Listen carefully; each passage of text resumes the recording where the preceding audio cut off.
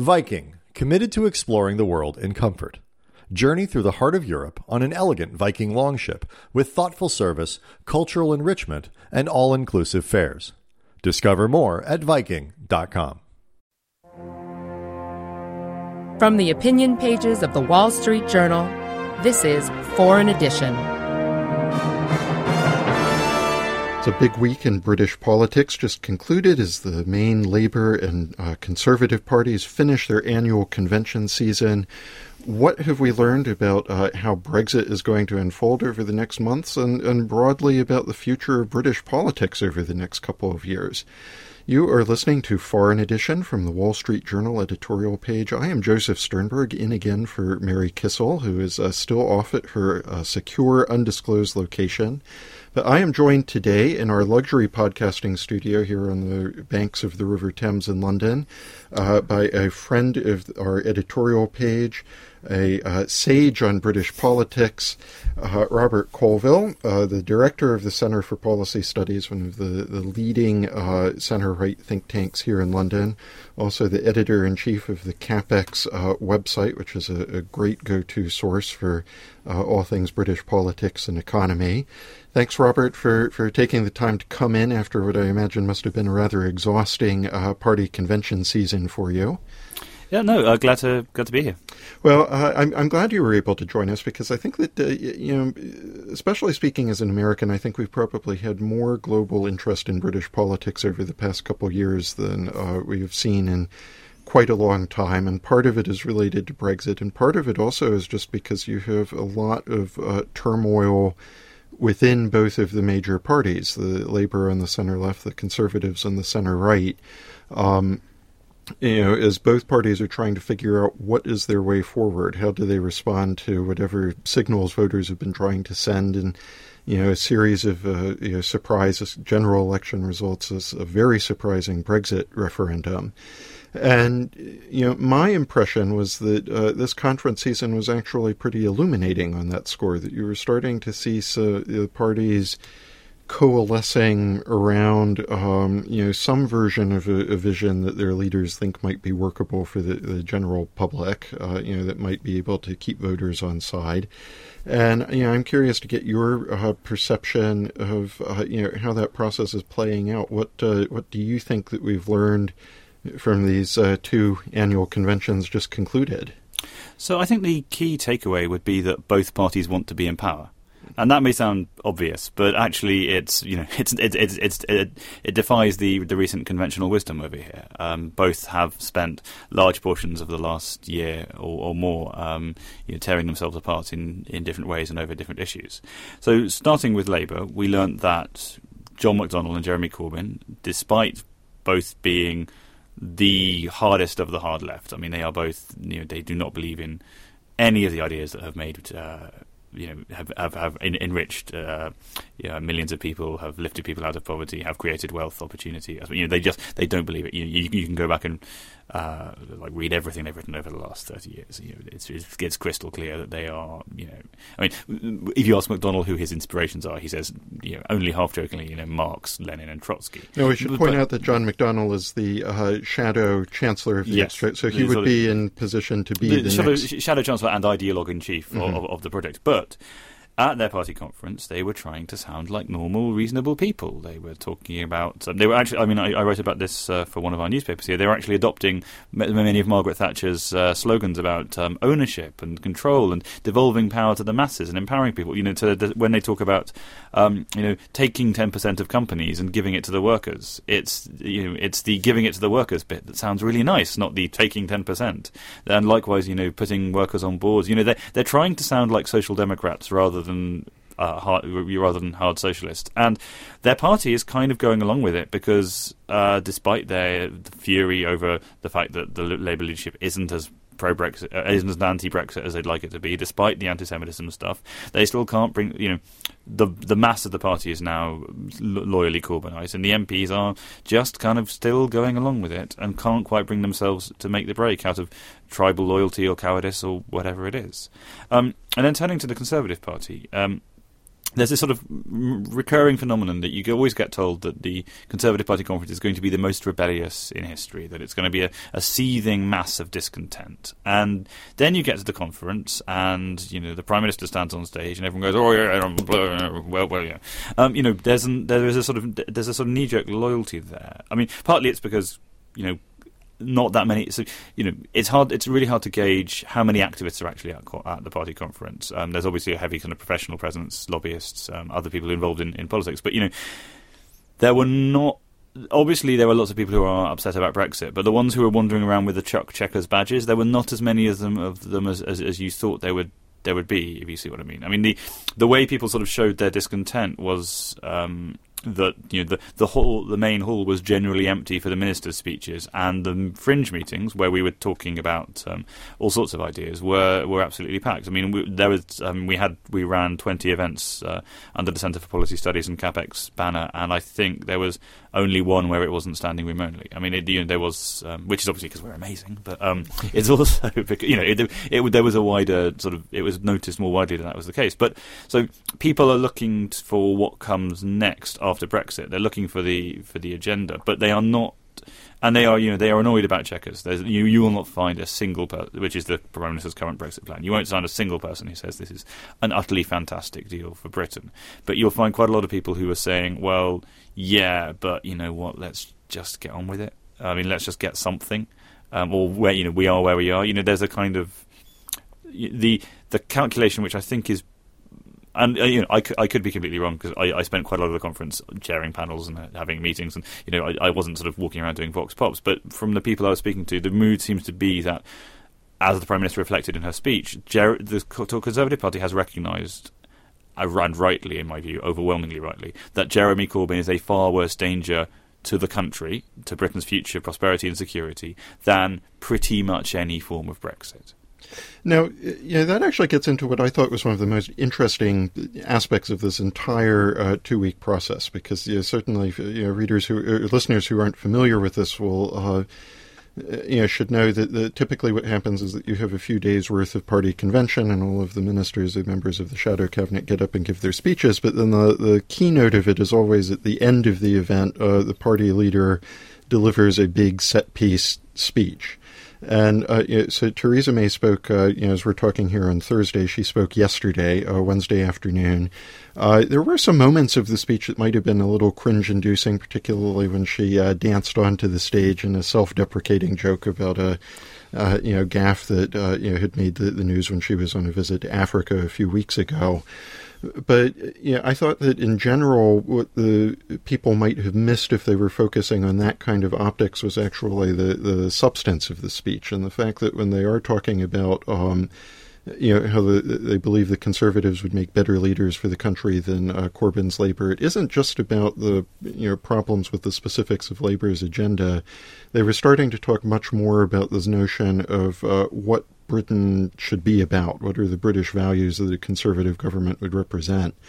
Yeah, I thought that seems like a very interesting approach, and at least to my eye, a couple steps away, it seems like a bit of a change for the Conservatives to actually be engaging with Labour on a vision front instead of just the policy specifics or who can deliver a better kind of Brexit deal. I think that's fair. I mean, it's notable, that when Theresa May started as Prime Minister, she, set herself in opposition to quite a lot of her party. She emphasised the things that made her different from the Conservative mainstream. The manifesto in the 2017 election, which went disastrously, was as much aimed at neoliberals as socialists. It was full of lots of stuff about how government is good for you, and unlike your old school Thatcherites, we think that. And the emphasis this year was very much on after we should draw a veil over last year when literally everything that could go wrong. She had a bit of a coughing fit throughout. The sign behind her started falling apart, and a prankster presented her with a P45 live on stage. But so this year, the focus was very much on what sort of unites the Conservatives rather than divides them, leaving open the prospect that Brexit will then proceed to divide them all over again. I mean, to an extent, I think that's might be because there isn't. Partly because of the demands of Brexit, the domestic agenda hasn't, in comparison to Labour, the domestic agenda hasn't been fleshed out as much. The headline policies were about there was building more council houses, freezing fuel duty, which is something the government's done sort of year after year after year, which is very welcome for motorists, but it's not terribly exciting. Whereas Labour was standing up and dropping sort of crowd-pleasing policies into every. I mean, the exception was an announcement on immigration restrictions after Brexit, which I think is very significant and probably hasn't been as covered as much as it should. But that's the kind of thing that you can squarely put in front of the voters. We have been talking about the future direction of British politics. This is Foreign Edition from the Wall Street Journal. This message comes from Viking, committed to exploring the world in comfort. Journey through the heart of Europe on an elegant Viking longship with thoughtful service, destination-focused dining, and cultural enrichment on board and on shore. And every Viking voyage is all-inclusive, with no children and no casinos. Discover more at Viking.com. The Future of Everything podcast from the Wall Street Journal. Another new episode is coming soon as we look at science, technology, and their influence on our lives. The Future of Everything podcast from the Wall Street Journal. The future is closer than you think. From the opinion pages of the Wall Street Journal, this is Foreign Edition. Welcome back to Foreign Edition from the Wall Street Journal editorial page. I'm Joseph Sternberg, in for Mary Kissel, and I'm joined in our studio here in London today by Robert Colville of the Center for Policy Studies, editor-in-chief of CapX. And we have been talking about British politics after a rather grueling 2-week party convention season.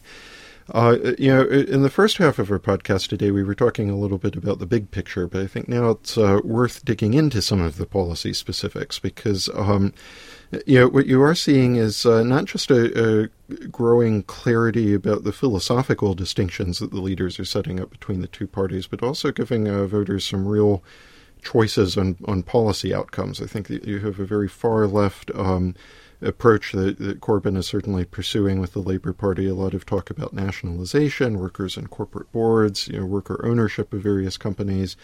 You have Theresa May talking more about, on the one hand, talking more about being business friendly, but also making various promises about taxes and spending. I mean, what is your takeaway from all of this about how much of this is actually new? I mean, what, if anything, do you think that we have learned about some of the policy specifics or the ideological direction that the parties want to go on some of these specifics that we might not have known already? In terms of Labour, I don't think we learned much about their basic sort of principles. I mean, it's the fleshing out of an agenda that they've already had. And in quite a sort of crowd-pleasing fashion. The one thing they just don't talk about, and they released a very well put together broadcast after their conference, sort of showing blighted, broken Britain and promising how they will repair and rebuild it. The one thing they never talk about is the cost. They always, their claims to have fully costed their policies are just nonsense. And they don't talk about the impact, how they're going to do this. The fact that if you take 10% of companies, workers suffer, pension funds suffer, all the rest of it. It's very sort of utopian. In terms of the Conservatives, the end to austerity that the Prime Minister promised was interesting, which suggests that there is still a £20 billion extra funding for the NHS, the National Health Service, to pay for, which they've promised. So that kind of suggests, that the dividing lines aren't as philosophically are maybe sharper, but there is not going to be unless things change significantly, there's not going to be a sort of massively tax-cutting, Thatcherite, Republican-style agenda offered to the voters. The Conservatives are going to be the party of no new taxes as opposed to lowering taxes, unless, as I said, unless things change significantly. It does seem to be really important in terms of how they're casting these debates, because I think I would certainly agree with you that certainly we are not looking at Margaret Thatcher's Conservative Party here. But you are seeing a greater recognition, at least from the Conservatives, about the role of entrepreneurship and businesses, and trying to at least fit that into some bigger vision about a governance. The phrase Theresa May used was decent, moderate, and patriotic, and suggesting that there is actually something patriotic or part of Britishness about entrepreneurship and supporting the private sector in that way. Yeah, absolutely, and I would agree 100% with that. And there was a beautiful line where there was a. I can't say the word on a civilized podcast like this, but Boris Johnson had been reported as saying "F business" when it was put to him that business didn't really agree with his Brexit strategy, and Theresa May sort of stood there and said there is a four-letter word ending in K of Anglo-Saxon origin that I would apply, which is "back business," and everyone cheered, and it was a great line. Of course, then the next question is how you do that. I mean, the government is already commendably committed to cutting corporation tax to the lowest the lowest rate in of the advanced economies, or certainly of the major advanced economies. But I think people. So one of the things we're doing at our think tank is trying to develop policies which might put the flesh on the bones of that promise. Okay, well, that mention of Boris brings us to the Brexit question, which I think is the other thing that is of most global interest in a lot of this. And I think that the real takeaway from this conference season is that neither party has managed to solve the fact that, or really deal with the fact that both parties are divided internally on Brexit. Now, it's most obvious, I think, in the case of the Conservatives, because they're the ones who are in government and are actually going to be responsible for delivering Brexit. So when you have a situation where Theresa May is out there pitching one plan, which is a version of this Chequers agreement that she reached with her cabinet over the summer. Boris Johnson, the former foreign secretary, is out there giving a fringe speech at the event where he's taking a very different view. And I think not so much a fringe speech as a sort of a rally/invasion. I mean, he swept into town, and before he packed out the largest hall in the building, which wasn't the main stage, and then swept out again. It was a very calculated sort of counter to the main event. And he does tend to pop up whether you want him to or not. But what we see is this division that the Conservative Party has to deal with, but the reality is that Labour is also very divided on this. I mean, what you could detect was a real struggle to figure out how to cope with the fact that they have a large urban constituency that was very opposed to Brexit, but they also have a large working class and very far left constituency that also might have been more supportive of Brexit for various reasons. I'd separate those out. The number of people who oppose Brexit from the far left is tiny. It's basically who support Brexit from the far left rather. It's basically John McDonnell, Jeremy Corbyn, and their kind of old school chums who were there with Tony Benn in the 1980s, and they view the EU as a capitalist conspiracy. What there are is a much larger pool of traditional working class Labour voters who hate immigration and who see their lives and lifestyles having been disrupted by competition, by the decline of manufacturing industries, and then all these other people have come. That's that kind of grievance, and so you had this extraordinary spectacle where there's been a very sort of middle class metropolitan campaign for a people's vote, which is basically a second referendum, but they can't say second referendum because no one would like it, so they say people's vote. And they were pushing to get this on the Labour Party's agenda, and you put it through the party, because Labour is a democratic party in the sense that the leadership is bound by what the floor decides. And what happened was this extraordinary late night operation by John McDonnell and those around him to cut them off at the knees. And so they ended up getting a promise of a vote only on deal or no deal, not on leave or remain. And so Remain was not. And then John McDonnell went on the radio and went even further. And then Keir Starmer, the Labour Shadow Secretary, stood up in the main hall and went, "No, that's not what he meant at all. We're still open to the idea of a vote on leave or remain." And then they said, "No, we're not." And it's complete chaos. On the Tory side, similarly,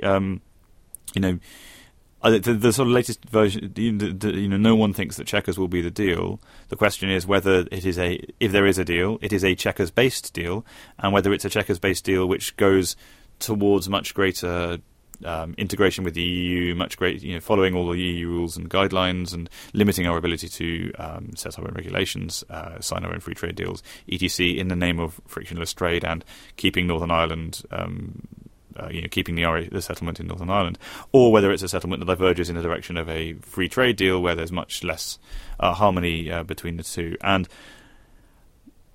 no one knows. No one has the faintest idea what's going to happen, and we will find out in the next 4 to 6 weeks.